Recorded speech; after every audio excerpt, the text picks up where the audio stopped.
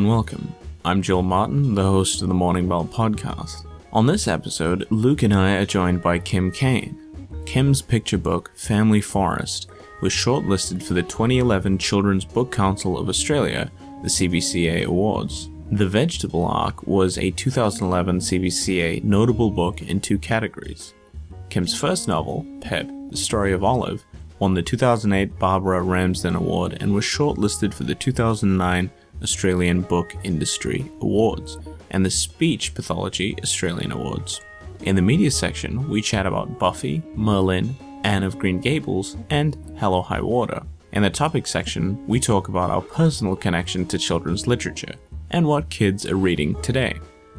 As always, if you have any questions or simply want to get in touch, don't hesitate in contacting me on my email, mailbox@thepenofjoel.com. Thanks, and we hope you enjoy listening. Hello and welcome to the Morning Bell podcast. We are coming to you from the Brunswick Street Bookstore, and I am joined by Luke Manley. Luke, Hello. how's it been going? Oh, good. What's going mean? I don't know. Why do people say that? How's it been going? What's going exactly? Obviously something is, but Turns of phrase, man. They're weird. turns of phrase. That's good. I've been writing some more bits and pieces. Mm-hmm. Weird thing. Yes. You don't generally do this in your writing, I assume, but for me lately, because I'm running Dungeons and Dragons sessions in my world, I'm writing things, and it helps to. It's like Flesh out things? It's not just fleshing out. It's like giving a really unusual perspective of the world that I'm writing in, because you don't usually look at it from that side of how is somebody outside my world going to interact with it. Yeah, it's like imagining the character as if they were walking through your world and you had no control over the story. Yeah, like, right? Where are they going to go? What in the world am I supposed to prepare for them to see in this world? You know. Yeah, absolutely. So last week, it's completely off the leash. last week you won. Last podcast rather. Jay Christoph. We were having a preamble before the podcast, and we were talking about D&D because he was.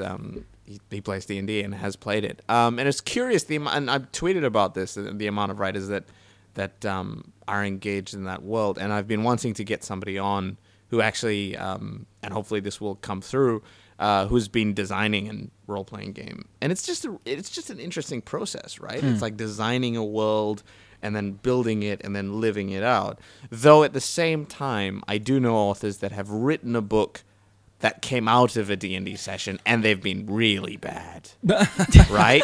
Like, that's the inverse. That's it, right? Yeah. Well, They've just I've never been played garbage. D&D. I'm fascinated by D&D. Yeah, no, D&D is like one of those things that you it have to depends do. on it I depends mean, I on was to do. associated with rubber fetishes, so And there you go. I mean, I assume that would be maybe. but I've got to look into it now, because I keep meeting lovely people that really are engaged by D&D. And you're right, there are other writers that are really into it. It's a little bit like an acting version of Choose Your Own Adventure. Yeah. With maths. Yes, with math. With maths. Oh, well, it depends on the version you play. Some of them I'd have to get it for my son. sons. It's fantastic. The thing is, I think any sort of pen and paper game, right? I say D&D is the umbrella term, but any kind of pen and paper game is fantastic for engaging imagination, right? It's one of those great tools because anything that you can think of, you're able to put into the world. And they always say, like, the best way to explain pen and paper games to people who haven't played them is that you tell a story, and when the GM, the author of the game, and the players don't agree on something, that's when the dice come out. Right? So if you think about it like that, it's a pretty simple system. You're basically an author, and if you and your characters don't agree on something, you roll some dice and figure it And out. do you dress up? No. No. Well, You I mean, could if it you wanted depends. to, but It depends if you do. A lot of people do them online now. So Yeah. they just do Skype sessions or, voice or... there's quite a lot of offline ones there. Yeah, there is a lot of offline. I've It's only always done... better when you're in person, but It depends. It's not always possible. is it? People, this is an entire different discussion we're going into, but why not? It depends. It's like if you're in person and you're rolling dice and playing it, D&D. Sometimes depending on what kind of person you are, you might be a little less confident, right? Yeah, because it's possibly. like I'm here in person and I got to put on a silly voice, or like if I want to. And then you lock up, you might get a bit shy and that kind of thing. Yeah, you could be locking out certain personalities. That's true. Yeah. So there's benefits to both ends, definitely. But yeah, it's fascinating, Kim. Closeted childhood. I'm going to get into it. Absolutely. I'll text you some pointers. Yeah. All right. Well, you've heard her voice. Welcome, Kim Kane, to the podcast. Thank Lovely you. to have you. Delighted to be here. How has your week, rather? I had a bit of a bleak week. Ooh. I have. I mean, not in any great way. But, I mean, we're coming up to... Tonight is actually the winter solstice. It is. Yeah. And I wondered if things weren't going to turn around now. But I found myself baking very elaborate cupcakes today, which is always, they always go a bit Versace. Elaborate. Ooh. So elaborate. Yeah. And it did make me think that I was avoiding writing. You're celebrating solstice with the round cupcakes, right? Yeah. That's it. They were ridiculous. I mean, I actually did, letter block, individually printed names. I mean, it's crazy. Okay, maybe it was it's procrastination crazy. then. It's crazy. Yeah. For my son's teacher, who is an outstanding teacher. Yeah. But still, it's I should get back into my next novel. So it's been a bit of a funny period. I think this winter is, I don't know. It's interesting. And the world's in crisis. It's hard not to feel like the world's in crisis. Yeah. And my grandmother has mice in her apartment, so It's just one thing after the other, it's been really. one thing after the other. Yeah, I can see that. Absolutely. At least it's not rats. It's not rats. We don't know. There was one That's very even long worse. piece of poo, so it's either a very It's big like, rat. Yeah, get a vet in. Well, okay. Decipher. Get Bear Grylls in. I Ask have him to figure it nuked out. them. I have nuked them. All right, there you go. Kim Jong-il. There you go. Some North Korean jokes. Yeah. Just chucking it in there. It was. I know this guy. I like how I'm trying to prevent saying any of his identity because it's actually quite a terrible story about mice.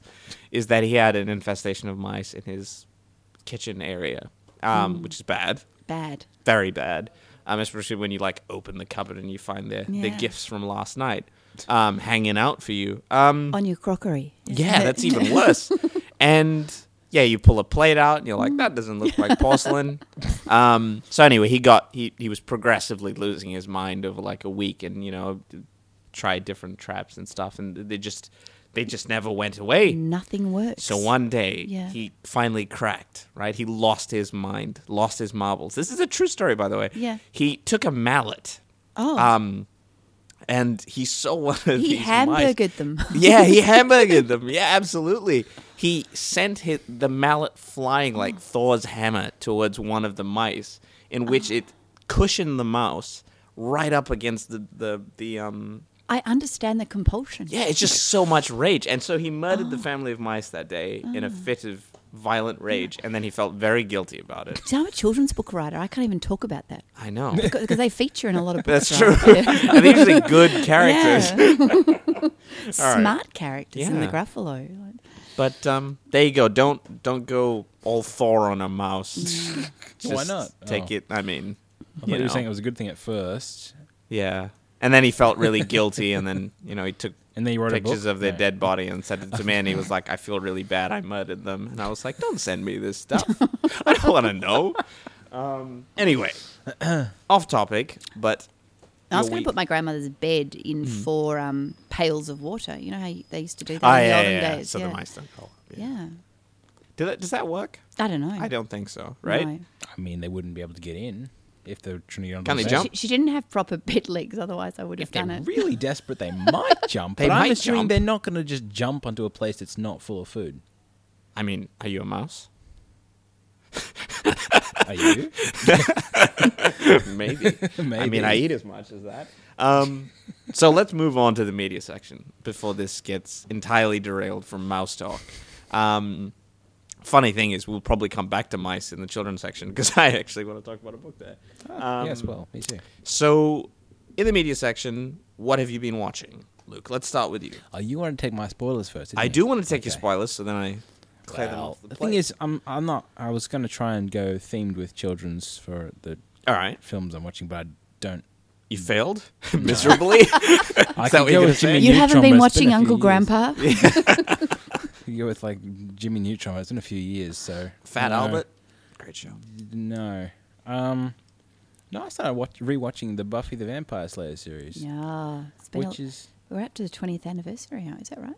Is it 20? That's a good question. I don't know. Possibly. It's definitely an anniversary, Buffy anniversary. Sounds right. Yeah, I think it's 20th anniversary. Damn. And it's good. I've always enjoyed that world that Joss Whedon set up there. Mm-hmm. But one of my favorite things, I mean, it's for anyone who's listening and hasn't seen it, it's urban fantasy, high school drama with all the vampires that aren't sparkling. Mm. And I found it very... I've always found it very good for all the different analogies that it pulls for all different areas of life through that era of growing up, that stage. So like different teachers who are monstery creatures and relationships that are like love potions and stuff. So I never realized this. So Buffy's actually based around a school then? High school. Yep. Really? I had no idea. There you go. There you go. I just assumed she was a monster slayer. She is a monster slayer. I didn't know she was in school. She's in school as well. Right. And they're clever because they do episodes like the musical episode. Yes. Where they just do it's like music theatre for one episode. Yeah. It's really clever. Yeah, they're all these great one-off things in different episodes. But it's one very of my avant-garde. Yeah. One of my favorite aspects of the series is an experimental side of it. I don't know. You probably remember when Dawn was introduced. The very first episode... Well, I just said, and actually I don't You don't remember? Sure. No. Dawn, okay. So... But go on. Buffy, her sister, Yeah. who appears at the very end of an episode somewhere in like the 4th or 5th series. She's never had a sister until then. She has a sister all of a sudden at the end of an episode, and it doesn't go into that at all for 3 or 4 episodes or so until it says, this was integrated into your minds to protect this, which she's not a human. She looks like a human, but she's not a human. She's been integrated into the entire world that they're in just to protect her from some big bad. And so they experiment with all these different things like memory devices, and I mean most of it's all witchcraft, sorcery stuff. Very interesting rituals they have shown there, but yeah, just the experimentation side of it, I really appreciate it because it didn't stop and say, "Oh, we should have explained this." It said, "No, this didn't get explained because it was not supposed to be explained. None of the other characters knew, so why would you?" That kind of thing. It was good. I always found TV shows that did those one-offs and those those experiments within their own shows. I was one of those kids that never got things very quickly. I still am. But there's a New Zealander. Yeah, absolutely. Staring at a particular animal for too long, you forget that other animals exist. There's very good things that come out of New Zealand. That's true. Including Rachel Crow. That is very true, including Rachel Crow. Shout out to Rachel Crow. So the Magnum PI, right? I loved that show when I was a kid. And what was his name? The actors, the main... Do you know the... I would have no clue. No, I didn't have a TV in the 90s. I haven't watched TV he had until a recently. killer moustache. I can't believe I forgot. Oh, Magnum, the actor. Yeah, Magnum. yeah. Oh, yeah. Okay. Can't remember. Anyway, there was an episode in that show where it went all black and white, LA noir,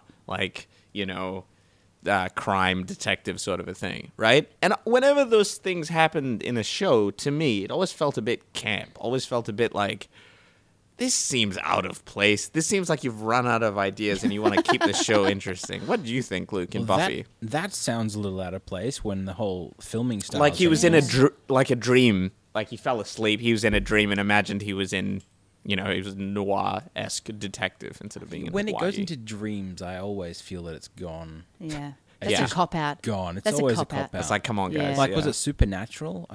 I didn't even want to watch them. I watched the first one, which was a bit of a dream, and they were like, you look at the descriptions of the episodes, like goes into a dream. I'm like, where's the story? Where's Honestly, the original story? They have enough seasons that they need to resolve. It's like 20 seasons or something. Yeah, it's crazy. But yeah, I mean, if it's going to go into a dream, it's already off the rails. Screw that.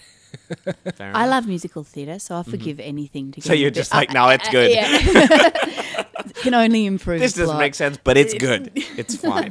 Yeah, fair I enough. think Grey's Anatomy even did a kind of musical inspired by Really? Buffy. Well, one episode, yeah.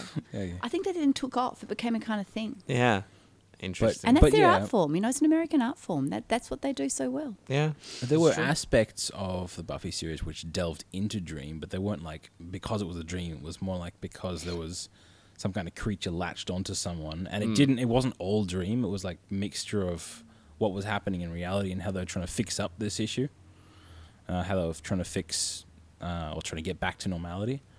So it wasn't like just off in Daisyland. Yeah, fair enough. But yeah, so the Buffy series I remember enjoying a while ago. Angel series I haven't been watching it recently because I can't find it online anyway.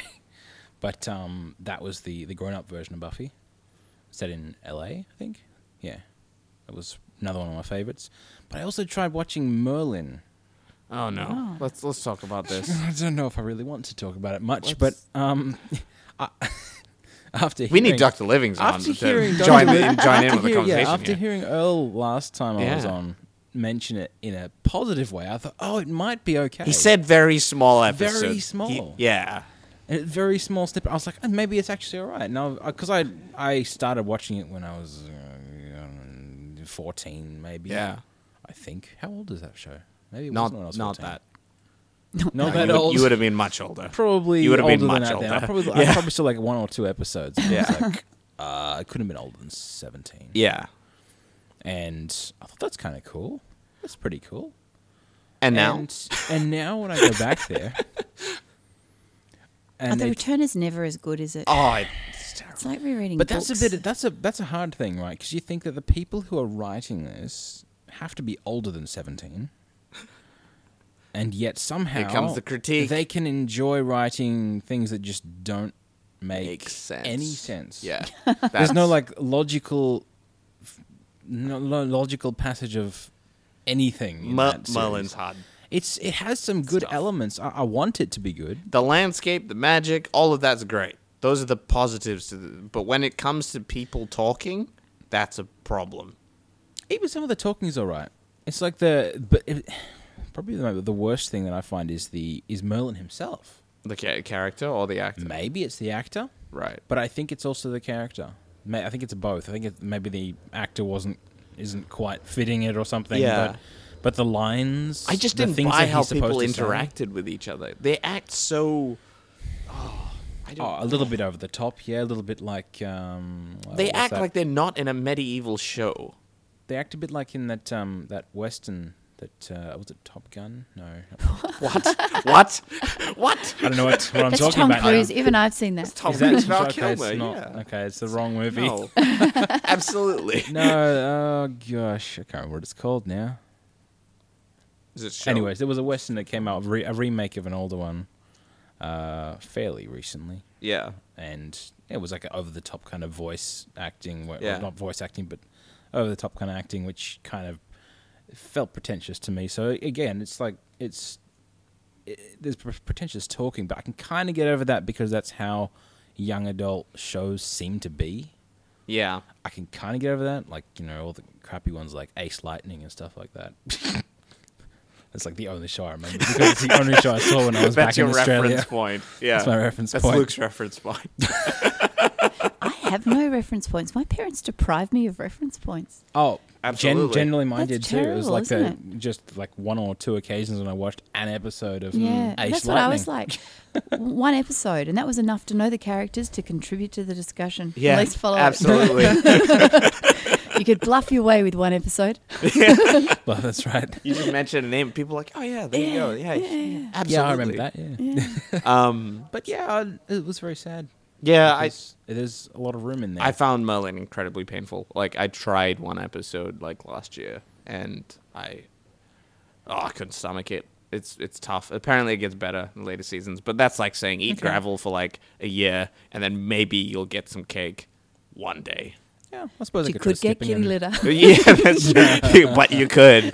That's true. Yeah. So yeah, no, that excuse doesn't work. Yeah, I for might me. try skipping ahead, see if there's Yeah. anything good in there. Why but not? I mean, it's not like you're gonna miss much. Apparently not. Yeah. So let's go to you, Kim. So I have seen, I saw an Opera Australia opera recently, King Roger, which was a superb production, but difficult to describe because it was the staging that was so superb. I saw Book of Mormon, but I also just watched Anne of Green Gables, or Anne with an E, which is the new Anne of Green Gables series, which Netflix have done. Have you guys seen it? I have not. Have not. No, it's interesting. It's very dark. So it's very different. I adored the Anne of Green Gables book series as a child. I read it once. I read a few books a couple of times. My best friend Alice loved it so much she actually gave up Anne of Green Gables for Lent and never made it. But that was my affection for the series. And then I adored the TV series in the 80s it must have been, or 90s, the telly series I thought was superb. And this one, I'm just not quite sure. It's shot absolutely beautifully. So there's always a sort of grey woolen scarf and a grey hand knit against a kind of snow and fence. So it's very, very beautifully shot. But it's almost too beautiful. I mean, Marilla was not aesthetic, and she lives in this very sort of scrubbed house, which has got beautiful sort of angle. You know, everywhere you look, there's sort of beautiful linens but on home scrubbed tables, and I mean, it's beautiful, but it doesn't quite feel right, and it misses Anne is very ugly. And at first I was like, wow, she's got yellow teeth and boggly eyes and freckles, this little girl, and she's a gorgeous little actor and she's very charismatic. But actually Anne, Gilbert picks Anne out of the whole class. And yes, it's because she's intelligent, but I think she also wasn't as ugly as she thought she was. So I'll be interested to see how they deal with that. But it's really dark. Like it's they imagine the backstory to Anne as an orphan, and she comes into the family and she's really inappropriate in the classroom because she has been without family, exposed to things she shouldn't have seen. So I found it, I think it doesn't create I remember that book as creating this sort of secure, as being a very secure series and it was very comforting. It was a sort of Duna series, and I think they've sort of shattered that with this episode. I don't think they've reimagined it, and it's new, and that's great, but it's not quite right.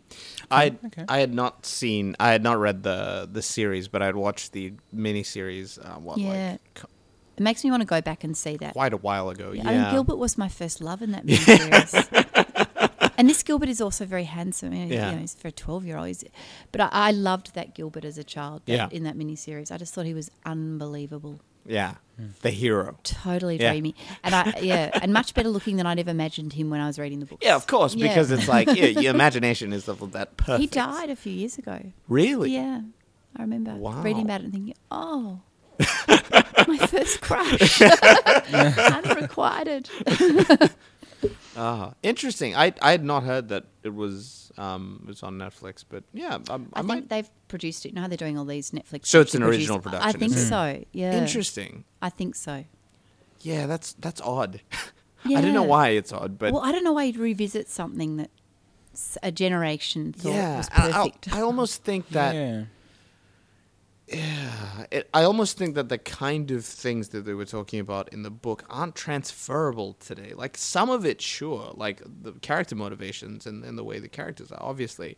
But I think it's hard for people to relate to that these days. And I know relatability is one of those evil words that I don't like very much, but it's very slow. Yeah, I think exactly. It's really it's meant to be, right? It's ponderous, yeah. And I think that this generation of children are used to much faster paced novels. So maybe they're trying to do it for an adult audience that enjoy the Anne of Green Gables. Yeah, I wondered. Like I thought it was actually too dark because that last teleseries I could have shown my twins their age.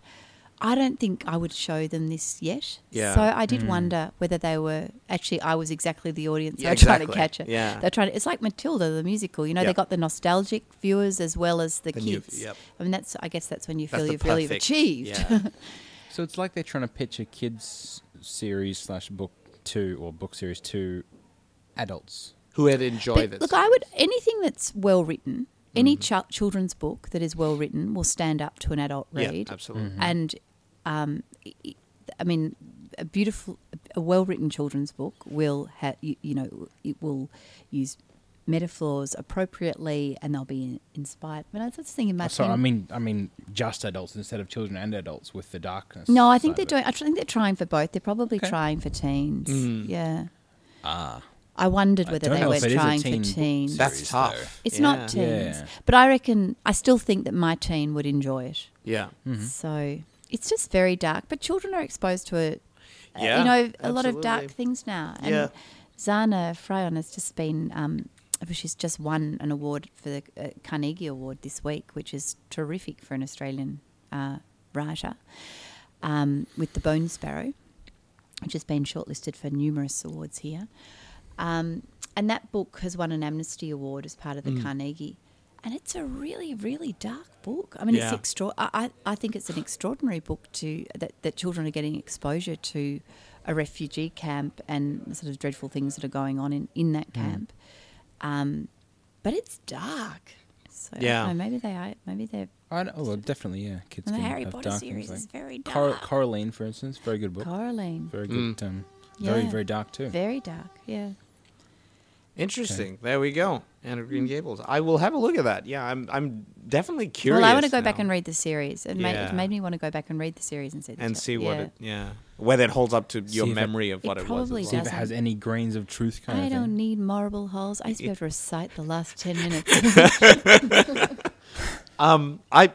Interesting. Very, very curious. I'd like to see what they would do with that. Yeah, it's such an odd thing to revisit, though. Anyway, let's move on. I've got one film to talk about, and I guess talking about the one film, you kind of have to talk about the three. So it's I like how I've just mind blanked completely here. Taylor Sheridan. Now he's the screenwriter who did Sicario, and Sicario was a great thriller. I really enjoyed Sicario, and I didn't realize that he'd written another one, and I think Elizabeth Flux, who was on the podcast a couple episodes ago, mentioned it. So I eventually watched it, and it's really well done. I don't think it's a brilliant film. I think still that Sicario's pace and just energy in that film was it's a better film in that regard. This is not meant to be edge of your seat thriller, though. It's meant to be a thoughtful look at America, and Taylor Sheridan. What was this one called? Hello High Water is the film. And it stars Jeff Bridges, Chris Pine, and Ben Foster.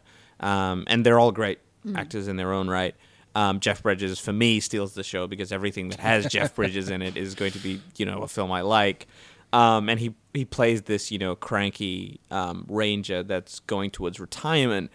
And there's a sense every time Taylor Sheridan writes something, and he's talked about this, he calls that the three movies that he's making, that being writing rather, Sicario, Hell or High Water, and then the new one coming out, which is Wind River.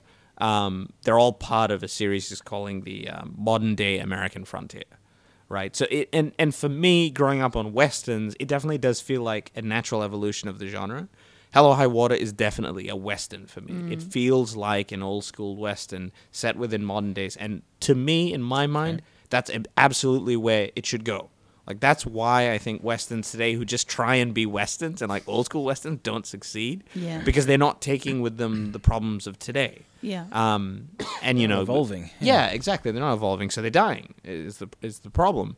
And Hello High Water looks at an America which is full of debt, has passed the housing crisis, and all of these scars that are on the land like transfer over very well into the imagery, and maybe a bit too overtly, blast you, straight in the face with the, house for sale or like cheap loans and, those posters that show up every, 2 seconds in the movie. But I watched this. Yeah, but it's I think I did. You did? Yeah. I can't remember the title, but now it's coming to me. Yeah, the two brothers basically seek to rob a bunch of banks to pay off the mortgage on their... so it is a western. Yeah, their mum's property that she died, and then the bank wants to foreclose on it. So it's this, the bank being the enemy, and the sheriff not being the adversary, the sheriff, has his own, in this case, it's a Texas Ranger, with his partner. And it's just a good film. Like, it's very sad.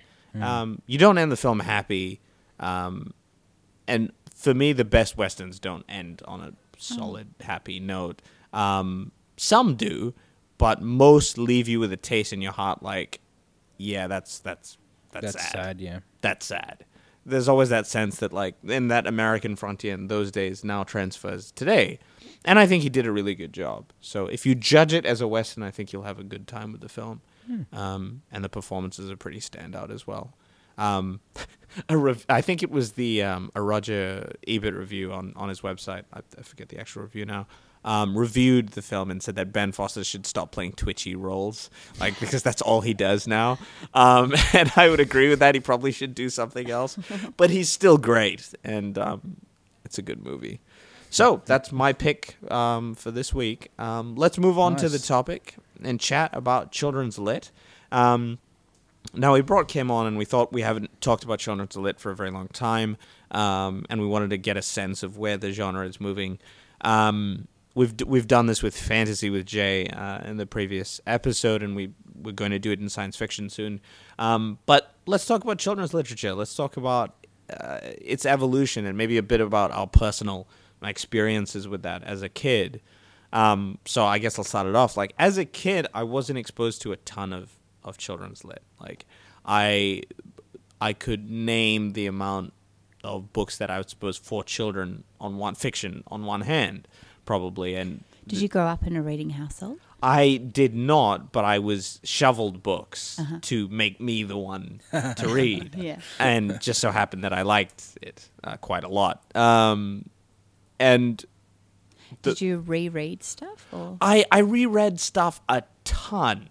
I think that's really common. Yeah. Yeah. As a kid, I don't fixate. do that now. Like, kids just fixate and really take. I find that really interesting watching my own kids and the way they fixate on something and they read and reread and reread and reread. Absolutely. Yeah. Yeah, and there were certain authors or certain authors when they found that. Like, I was talking to Luke about this, and he mentioned that when you found a series, you just loved it, right? Even if it wasn't a series, even if it was just other books in the same place. The same characters maybe interacting with other new characters, that kind of thing. Anything that kind of built up this world. Yeah. That's what I fixated on. Give you a sense of place and, What did you read? So my kids' lit list, I guess, was The Secret Garden, which is one of my favorite books. It's a beautiful book. Till today, I would say. List. Yeah, and that is my list.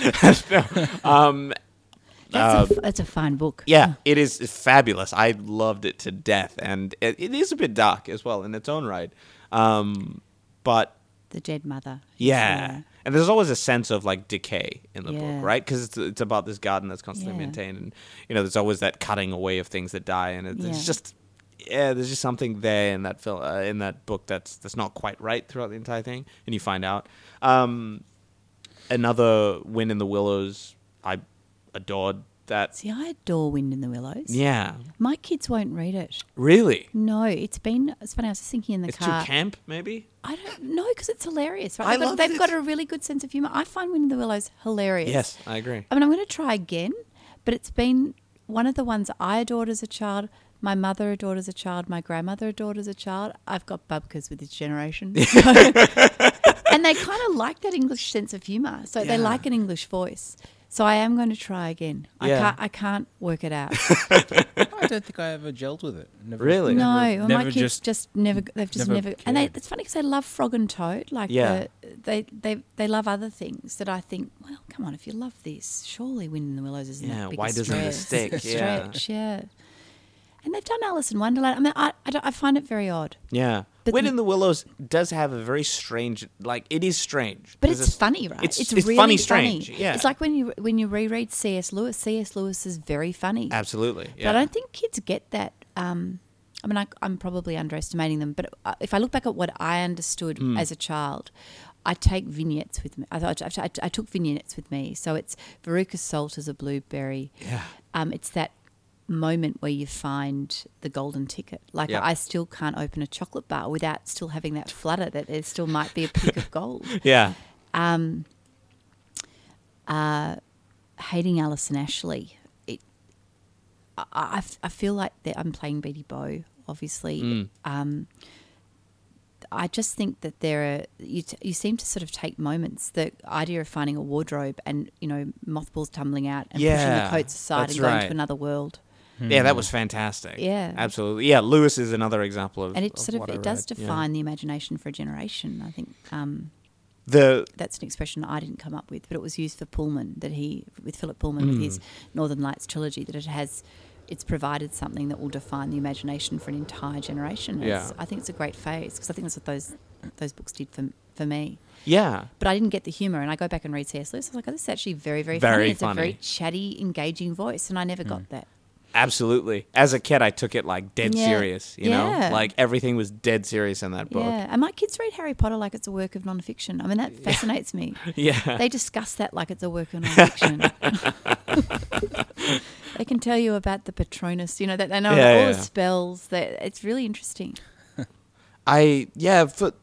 For me, it was, like you said, there was the particular imagery that was used. Yeah. And I think for me, it was the worlds as well. The worlds that really captivated me. Lewis did a fantastic job of bringing you into a world. And there's a separate discussion altogether when it comes to fantasy and whether it's a good fantasy novel. But regardless of that, as a kid reading that, it was a world of wonder, right? A world where everything was combined. And I think that was the reason why he used all the different mythologies, is because if you bring it all together, it's just a packet of wonder for a kid, right? That all these things can exist in one world, and in my mind, that was the thing that made it true and made it really good. And that's sort of where it ended, right? Like that's my kids' lit, and then I think I was, I don't know, like 8 or 9 when I read The Handmaid's Tale, and then that was it.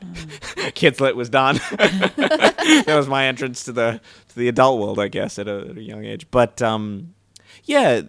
But I don't remember there being there wasn't YA, or there wasn't. Absolutely, I didn't have YA. No, I just graduated. Me too. I read a Green Gage Summer, and I read The River, Rumer Godden's A River. Like quite a lot of things at a young age that I just adored. But they were books that were for adults that had young protagonists in them. For me, it was, finished up with, Beatrix Potter and all that, and then moved to The Count of Monte Cristo, because that's a logical through path, right? And then because classics were my way in, because there's a certain voice about that, like you said, that English sensibility, which dominated a lot of my childhood. I was about to say they're all English, which is interesting, because I'm just trying to think. Like New Zealand had very strong picture books, like you had Pamela Allen and you had Margaret May, and but did you read any New Zealand? No. Like I couldn't name one. Yeah. I'm just trying to think if I read any New Zealand literature as a child. I definitely read Australian literature. Yeah. I only read Australian literature as a child for school. And did you like only it? read it for school? For school, yeah. What was that like? Was that different? Did you... I hated it. You hated it? I really didn't like it. Really? What did you read? Name and Shame. Oh, gosh. Red Sand, Blue Sky. Mm-hmm. It's a good book. I just don't like the setting. I didn't like so many things. I just... Because I was... As soon as... trying to figure out the history of when I started reading. What was it? Go into a little bit about you.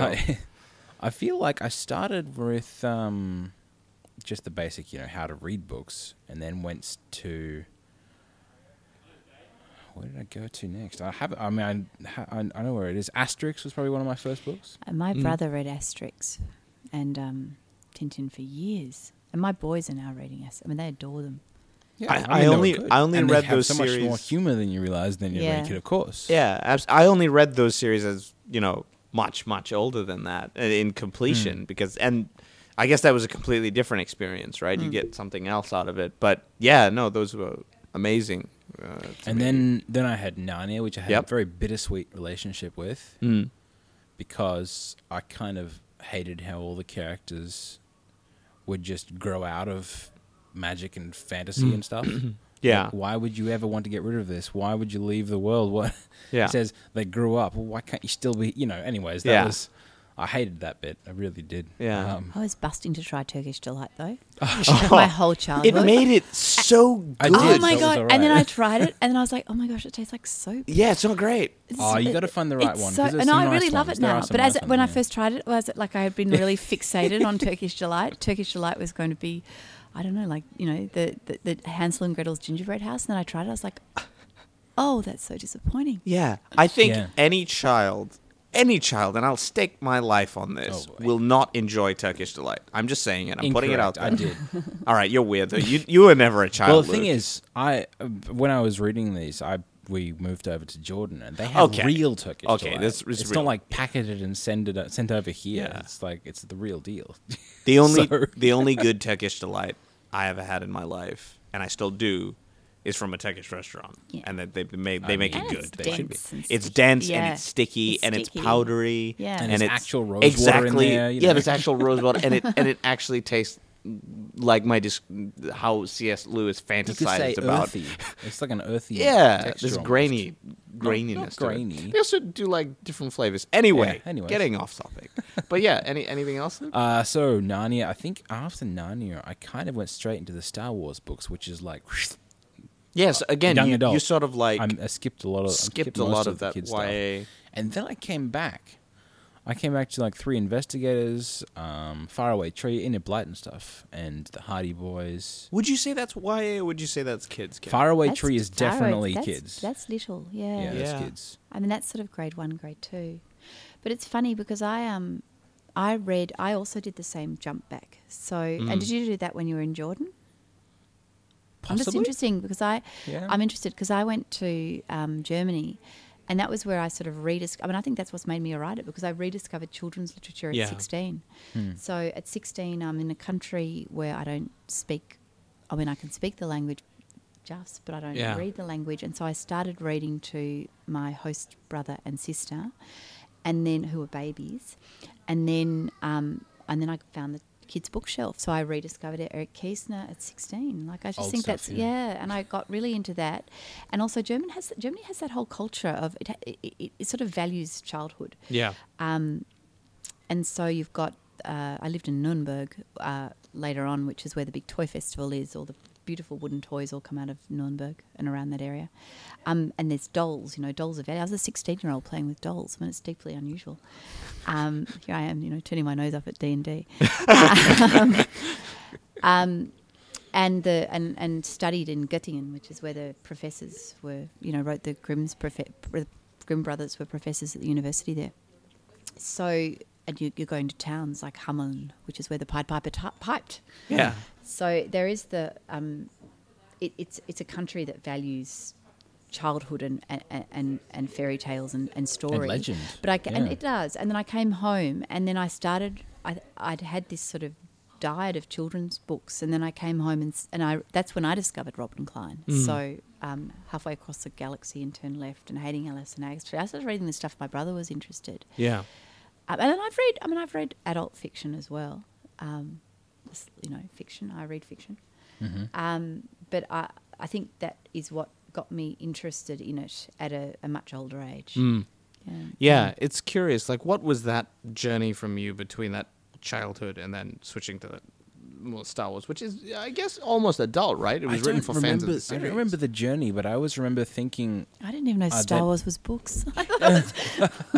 No, so many different books that I was into from those. The whole series and like the comics, and then also like the thick novels that were written by Timothy Zahn, for instance. But no, I don't remember the transition, but I always remember thinking at the time that I didn't want to read baby stuff. Yeah, I wanted to read this, like the stuff that kept being more interesting, instead of sort of like fixating on kind of childish ideas. Was what I thought. It was like I want to see the cool stuff. I want to see the older stuff. Yeah, every kid wants to grow up, but quick, not even just growing up. I think it was just that the stories were more interesting too. Yeah, because most of the kid stuff that I found it felt repetitive to me. So I'd be reading like Enid Blyton stories and most things would feel a little bit like those. The way that the story is told, like the like the kids all kind of accumulate and have their little kid communication and they don't stand up on a reread. Yeah, they do not. They don't. Yeah. No. But I think that, again, it's the imagery, like that idea of a tree that carries you to different lands. Yep. Yeah. For me, in a different way, I did revisit Hardy Boys. That was my... I would say that's kids lit, right? That would be more, older kids. Maybe Three Investigators is the kids' version. Yeah, of that, that's true. It's probably like older kids, yeah. Older kids, yeah. And like I said earlier, I'm not the kind of guy that gets something very quickly as a kid and just continued. So for me, I loved it. I read every single one of those books, and it never got old. Oh my goodness, they're still coming out. Never got... Wait, are they still coming out? Oh, yeah. What? Yeah, really? It's under a pseudonym now. Got years to catch up. Yeah, oh, man, all right. I've got places to be after this. Yes. Well, the thing about that series is that it was ridiculously predictable that somehow the dad's crime that he was investigating would fishtail into what the boys were investigating, inevitably. And that happened every single time the dad was investigating anything. Don't worry, that breaks down eventually. Yeah, and... but I loved it. I loved every single moment of it. And as a kid, did you read Famous Five? Like, did you go through that I did stage? not. No. Secret Seven? No. My brother did. So I thought everything he read was not good, and then I would blaze my own trail. But yeah, and then there was that inevitable transition where my parents were like, classics. That's what we'll feed him next. And so Count of Monte Cristo, Ivanhoe, and all that ended up to be quite the stuck-up young kid enjoying those books to high heaven, because I love those books still today. But let's talk about... We've gone through a bit of our own past. How about you, Kim? What was that? So what did I read? Yeah. What was my reading past? So I did that German... Germany was...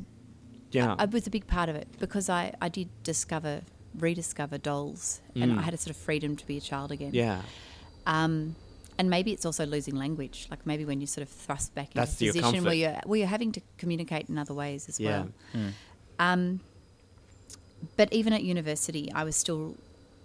I mean, it was sort of like a dirty secret. I'd have picture books in my room. Yeah. Because they're so beautiful, and I was a fine arts student. Yeah. And I would look at these illustrations, and I was really sort of very... Bunyip of Barclay's Creek, Ron Burkett. They're just beautiful editions of beautiful books. And I think Australia's been doing some quite extraordinary stuff, and I feel proud to be part of that. And I look at some of the things that Australians are doing overseas, and I just think it's extraordinary. We've got 2 Astrid Lindgren Award winners in Melbourne. I mean, there's no other city in the world that boasts that. So Sean Tan and Sonia Hartnett, and they're both sitting here in this city of literature. We've got people like Zanya last night, and like... Freya Blackwood's won the Kate Greenwent award in the UK. These are major awards. Yeah. We've had lots of people shortlisted for the Prince Award, which is the big Library Association award in the US. I think it's amazing, the stuff that's coming out of this very, very small, small by population, and particularly in this city. But I have segued from what I read as a child. I read, as I said, a lot of stuff that had child protagonists, and I still like books now with a child protagonist. Of course, I can't recall one single book that has a child protagonist of course. that I've read recently. Yeah. But I have been in a spate of reading a lot of children's and YA books. But I still feel at home, and I still enjoy seeing children's psychology in books. But I was never a big fantasy reader, not particularly. Yeah. Although I think they're the ones that do travel, and they're the ones that do allure. They don't age, maybe. Traversability, just because anyone can, it's a different world. So it's interesting. I think it's interesting to look at the people that are getting into fantasy. Like I'm sure Jay discussed, he'd have a much more idea than I do. But it is interesting watching the way things that are emerging from the fantasy scene. I wrote a book which I thought was a work of historical fiction, my latest novel, and it's just the one that's just won the Aurealis Award. But my friend, I was sort of obsessing over some sort of historical detail, like, whether this is when the lyrebird calls, what this particular button on the undies, or whether lino was available in Mount Macedon in July 1901, and if it was available in a scullery, what colour it would be. And then my friend said to me, I just find it so funny that you're obsessing over all these tiny details. When you've got a lyrebird transporting a girl back to the 1901. I was like, oh my gosh, it's speculative. I have no idea. So having said so grandly that I didn't read fantasy and talked about C.S. Lewis, obviously. There's that transportation when you realise, oh man, I'm a speculative author now. Bo wasn't historical. But yeah, and for our listeners, that's, I guess, our basis, where we came from. But, where do you think the genre, Kim, where do you think the genre is going now? You mentioned darker earlier, and you I think it's definitely quicker. Yeah. And I think that kids, and I think as well, there's an excellent article, actually, I think it was in the New Yorker this week, about a New Yorker writer who has sort of realised that he was no longer reading. So he was no longer reading books. And so he'd actually worked out all of these things that he was going to do and had done in order to reboot his concentration. Because you're diverted by an essay, or you're diverted by this, or if you're reading online, it's really dangerous, and you don't have that sort of sustained concentration that it takes to read a book. Yeah. Which is why I do think it's really important to limit screen time with kids. How did I get to that? I think how things are changing. I do think that kids are used to spliced narrative. They're used to really different types of narrative. I think that all sort of reflects what they're doing online. They want action and they want it quickly, and it's why Anne of Green Gables feels very ponderous. Yeah, they absorb verbs. Yeah. They love humour. They've always loved humour. I don't think that's changed. Yeah. I think. Look, it's not. I'm going to say boys, and I'm probably shot down for being so gendered. But it does interest me because I have a highly literary brother who read Asterix or Tintin until grade 6, and I never did, and Mad Magazine. And I think, well, I look at my own boys, and they can read anything, but actually they love Asterix. They love cartoons. They love Snoopy. They love the Treehouse, series. The great success of that fabulous series is that it's highly visual, and I think broken text really works for children. Yeah. And I think I would say it particularly works for boys. Yeah. I think again it's more of the verbs, like everything's about doing things. Yeah, the action. I think it seems to be what comes up, So action. I have a legal background, and it means I do come at things from a sort of rights. I worry about the kind of conflation of the world market and the way, it's now very common for works that are first produced in Australia not to get overseas distribution or not to get UK distribution because the UK doesn't have Australian rights. And that makes me very worried because that takes us straight back to the UK. And it takes us back to the 70s, really, where the Australian rights were assumed and so sort of colonial. And I do think that can't but affect what you're actually writing. Yeah. So I have a commercial series for children, Ginger Green, which is a first reader series, and we've just done a Christmas one, and this series is being published in the UK and the US, which was very fortunate. But it also meant that when I'm writing, I need to be conscious of the fact that this is a series that needs to be universal. Yeah. So you can't have running under the sprinklers. Yeah. After eating Christmas dinner. And in the same way, you don't want to refer to snow because that's not our kids' experience either. So you're trying to find something that... The commonalities. Absolutely. But it also can't help but water down what we do. Yep. So it took me quite a while to come to a Christmas story. And, I mean, there'll always be room for a sort of an exotic Christmas that does have Glenda Millard, again... I'm speaking Glenda. I do think she's a fabulous writer. Did a very beautiful book about applesauce, which was an Australian Christmas tale. Yeah. And it's beautiful. And there'll always be room for an Australian tale. We've had Corinne Fenton's, the ones that have been in the Maya windows, were very Australian Christmas tales. And Nikki Greenberg, of course, does fun ones, but they could travel. But I do worry, and Chris, I'm sort of, being obsessive about Christmas, but I do worry that if we see this contraction of the market, what it's going to mean for our agents, for our publishers. Yeah, it's curious that you mentioned that, because I think the things that as a kid I really enjoyed was not.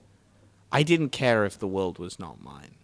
I never cared. I thought Hershey bars were the most exotic thing ever. Absolutely. I could name all the American candies and not a single one in my own country because my parents never bought me any. Absolutely. So I didn't know. It was all imagined. Exactly. And again, twisted mind that I have, but every time I read Australian summers in books, I just threw them away. You're like, that's my reality. I wanted to hear about snow because I was wishing for it. I think kids do like to see themselves in books. Yeah. I do think there is part of kids that like, and I think the second that was taken away, they'd really miss it. Yeah. But it does alter what you do. So I had chocolate crackles in my first novel, Pip the Story of Olive, and that was published in the UK and the US. And when they were doing the UK and the US edit, they were like, what are chocolate crackles? And it's not the UK, it's the US. Yeah, of course. What are chocolate crackles? And I said, well, they're made with rice bubbles and they're, I found at most parties here.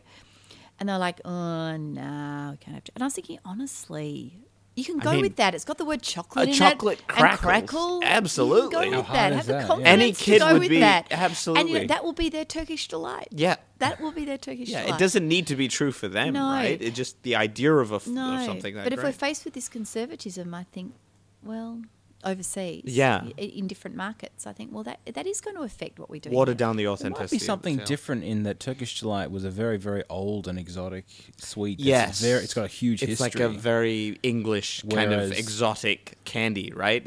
Not even English. It's just a very old sweet from Turkey. But Turkish delight and Hershey bar, like neither of those to a child sound particularly like they are, where a chocolate crackle is onomatopoeia. Yeah, it crackles and it has chocolate in it. I couldn't imagine anything better. It's easy. Yeah, and it's curious you mentioned that seeing yourself in fiction. I'll talk to you about this, Luke. Was that a thing for you? Did you find I saw myself in fiction. I didn't want to see myself in non-fiction or real-world settings ever. Because I always hated what I had for some reason, I guess. Hearing about cornflakes threw me off. Hearing about hot Christmases threw me off. I liked cold Christmases because I'd never had one.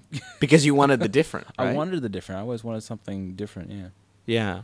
It's curious because I agree with you, Kim. I think kids do want to see themselves in fiction, but... And that's what's driving this whole own voice movement. Yeah, we need more diversity.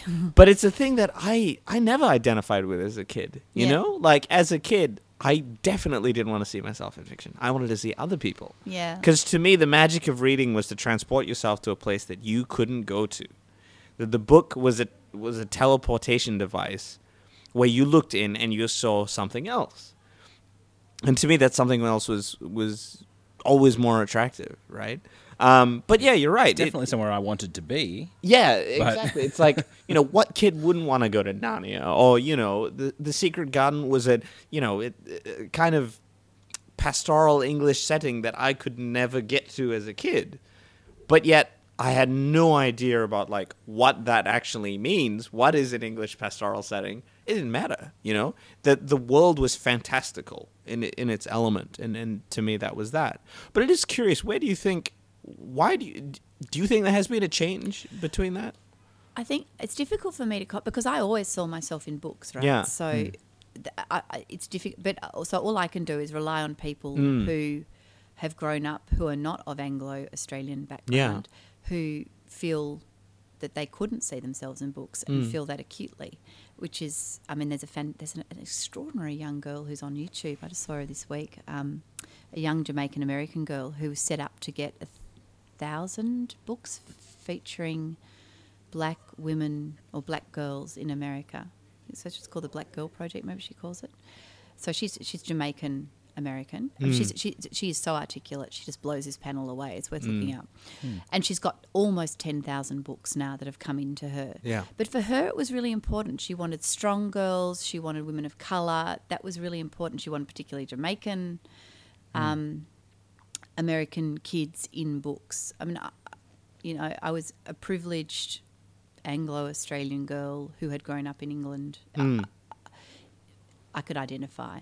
Yeah. I'm excited by the changes that we're getting and the real drive that we're getting in publishing to get kids from different backgrounds, or young people and old people from different backgrounds writing. I think it's important. And I particularly liked the Reading Matters conference. One of the tweets that came out of that was, it's one thing to publish, but you've got to support the publishers. So that means as a librarian, you need to go out and buy the books. Even if you don't even like them, there may be someone in your school who does like them. And I like that, sort of like taking it one step further. I think it's wonderful when, the industry is supported by the broader industry. Yep. And there's just some great writing that is coming out. Yeah. Yeah. So, and Rebecca Lim recently ran a day where they got, I'm not sure if they got a whole lot of, they ran a sort of diversity forum really, where they got publishers in front of people from Australians from different backgrounds, but they also had deaf writers and blind writers together, putting their work to publishers. I mean, it's a fantastic initiative. And Beck, Beck is she's an Australian Chinese writer. She's an absolutely fantastic writer. So I think that's exciting that we are getting a bit of diversity, and hopefully that will create pathways for more diversity in our writing. I think the big change, I mean, I sort of touched on it before when I talked about my children treating Harry Potter like it is a work of fiction, of non-fiction. And I find that interesting because for my children, reading is a very social process. So it's actually all about reading the same thing, and they all like to be involved, and they identify, like if someone's reading a book and they're not quite so keen on the kid, then they may not be so keen on reading the book. But if their friend's reading, Kate DiCamillo, they want to read The Tale of Despereaux. Or I find this really interesting how there's this sort of social aspect now. And Julia Eccleshare, who was the chair of the Guardian Children's, she was the editor of the Guardian, fabulous section they had in the Guardian for children's literature. And she came out recently and spoke with the Australian Children's Laureate at the Wheeler Centre. And she said, I can't remember if it was part of that or afterwards, but she said that she felt that Harry Potter was a turning point because it was the point at which books went from being an intimate, private thing to being a public thing. And I think that's probably, I mean, she's a very smart woman. I think that's right, though. Like, I feel like, book clubs have become a thing. Like, there's grade 3 girls at my boys' school who are running book clubs. And, I mean, it's amazing. But it's really social. And maybe they don't even read the books. Maybe they're all just watching the movies. Doesn't matter. But the fact that it's called a book club, that's really nice, interesting. Isn't Yeah, it? Yeah, absolutely. This is 8-year-old girls who've set up their own book club, and they share this. And I think kids that care about reading. That's fabulous. They really care about it. So I think that's a change. There's an enormous amount that's being published. I think you just look at the shelves. I can't even keep up with what's being published. That's a bit exhausting. The quantity is incredible. And I wonder, I don't think we can maintain it really with a population this size. So sometimes I wonder whether there won't be a bit of... I hope it won't just be the commercial stuff that keeps being published and it's the smaller projects of worth that sort of slip away. That would make me very sad. But I am constantly astounded by the quality of literature that's published in this country. Yeah. Emily Gale's The Other Side of Summer, and Vicky Wakefield's fabulous, and even Gab Williams has just done My Life as a Hashtag, and she's so funny and fun. Yeah. And also just engaging with like what kids are seeing and experiencing today, right? Like changing the way we see it. Yeah. You've talked at several events for kids, I'm assuming. But at this stage, well, it's funny. I have, but we really are. I'm speaking at the Melbourne Writers Festival, which is coming up, and I'm honoured to be part of that festival. We are not represented. We're not represented in the media. Yeah. If we look at our proportion of sales, we account for 30% of sales in bookshops. And we're certainly not represented at festivals. We're not 30% of festivals. And Tony Wilson, who's another children's writer, always says we're wheeled away in time for nursery tea. Like, it's sort of like 4:00, guys, off you go. And it's interesting because it's such, sometimes you get people who are fantastic presenters, they are so engaging because it is like being a wheel, right? It's terribly theatrical, and that's the opposite of what we do as writers. I mean, adult writers get to stand up and talk about craft, and children's writers have to stand up and engage kids. And so you sort of learn. It's taken me a while to find my own voice and work out how I'm going to do that. And I run a highly visual presentation, which I do, and we'll be doing in a number of schools throughout August, throughout the state. But it's very rare that we get an opportunity to discuss craft. Yep. And that frustrates me no end because I feel like we are a highly analytical people. Absolutely. And there's a lot to discuss. And I think the festivals say, well, we don't sell your tickets. But I can't work out why, because, if you're turning up at a festival, they're mainly middle-aged women. So they're reading fiction. They've probably got kids. And if they don't have kids, they've got grandkids. Yeah. So it just seems bonkers to me that there's not more discussion. I mean, people always want to discuss what's appropriate, what's not appropriate. That's a bit dull. It's been done every single hour of every single day. Exactly. But there are a lot of things that come out of writing for children. I mean, Kate DiCamillo, I've mentioned just Kate, but I have just seen her talk recently, and she spoke about being. She talked about her path to writing. And her 372 knockbacks, which was interesting.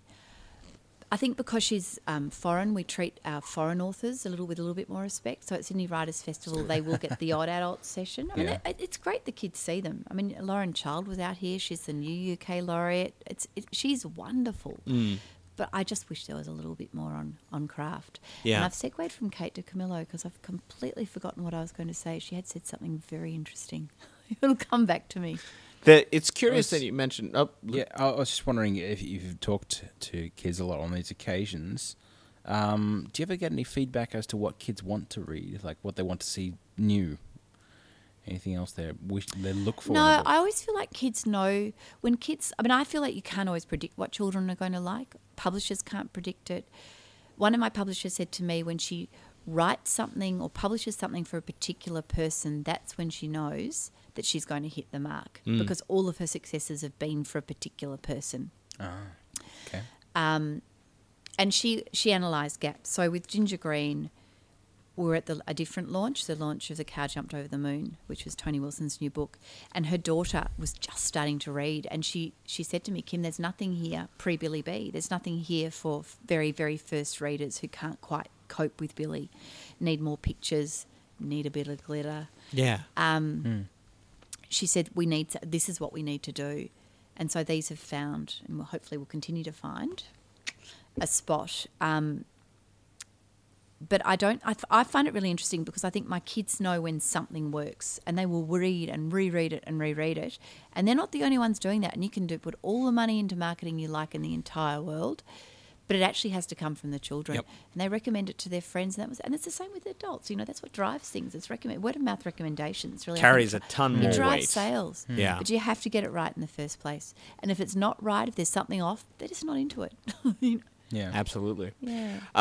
Well, it has been a fantastic discussion, and I can't believe an hour has already passed. Wow. But I will echo your through. sentiments entirely, Kim. Is that I think writers, for doing this podcast for over 2 and a bit years now, it's abundantly clear that writers don't really get the opportunity to talk craft as much as they would like, simply because we are exposed as individuals, as writers, to working in the system, that we can't wait to talk to people. So, when people say, talk to us about writing, and not just surface level, but let's really get into it, it excites them to no end. And I've seen that smile, light up so many writers' faces. And it's like, oh, I actually get to talk about my writing? Yeah. And it's that, Not just that character. No, yeah. Not just that character. Well, not just the plot. Like at most children's book reviews, well, firstly, they're only 100 words long, if they're published at all, and then they're so short, and they're all about plot. Yep. So they never look at language or metaphor or the Yep, appropriateness. exactly. It just of the metaphor for the language. I mean, it just sort of drives me bananas. Tone or all of that, But there you go. We hope you've enjoyed the discussion, ladies and gentlemen. I've loved the discussion. And Great. also for Kim, she loved it too. That's a good sign. Well, Kim, tell us where people can find your work and follow you on social media. I'm a bit shy on social media. I'm Join intermediately the on club. Twitter. Yeah, I'm intermediately on Twitter, and I do have a Facebook account. And I do periodically Instagram. But I am in the process of getting a website set up so that I can have a bit more engagement with my readers. And I'm at Melbourne Writers Festival, which is exciting, talking about When the Lyrebird Calls and a time slip seminar with Belinda Morell. Mm-hmm. And I've got a couple of books coming out. The Cute Friend, Ginger Green's 9th book or 8th book is coming out next month, and Enough Apples, which is it's a picture book I've got coming out with Lucia Masciolo, which I'm very excited about. We did The Family Forest a number of years ago. It's the first time we've worked together since. So fantastic. Yeah, so that's all I've had 9 books out this year, and it's going to be probably a 9-year hiatus before I have another book. There you go. You're writing it for a while. Take a well-earned rest. Luke, where can people find you? Social media links? You can find me at The Soul Shard on Twitter, or on thesoulshard.com is my website. Fantastic. Well, you can follow The Morning Bell, themorningbell.com.au, or at @the_morningbell on Twitter. Ian's in charge of the Twitter, pretty much. So if you have an excess of gifts, just blame him. But yeah, do tweet us, do tweet at us, talk to us. We'd love to hear back from you listeners, and follow us for the next episode as well coming up. That's right, come back in 2 weeks. 2 weeks, that's right. And Luke's going to be gone for a bit in next month, so it'll be in. So if you don't want that, tune out for a month and then come back for some more Luke, I guess. Fantastic. That won't happen with you guys. Who knows? A month can change. All right. Thank you very much for listening, and we will see you on the next episode.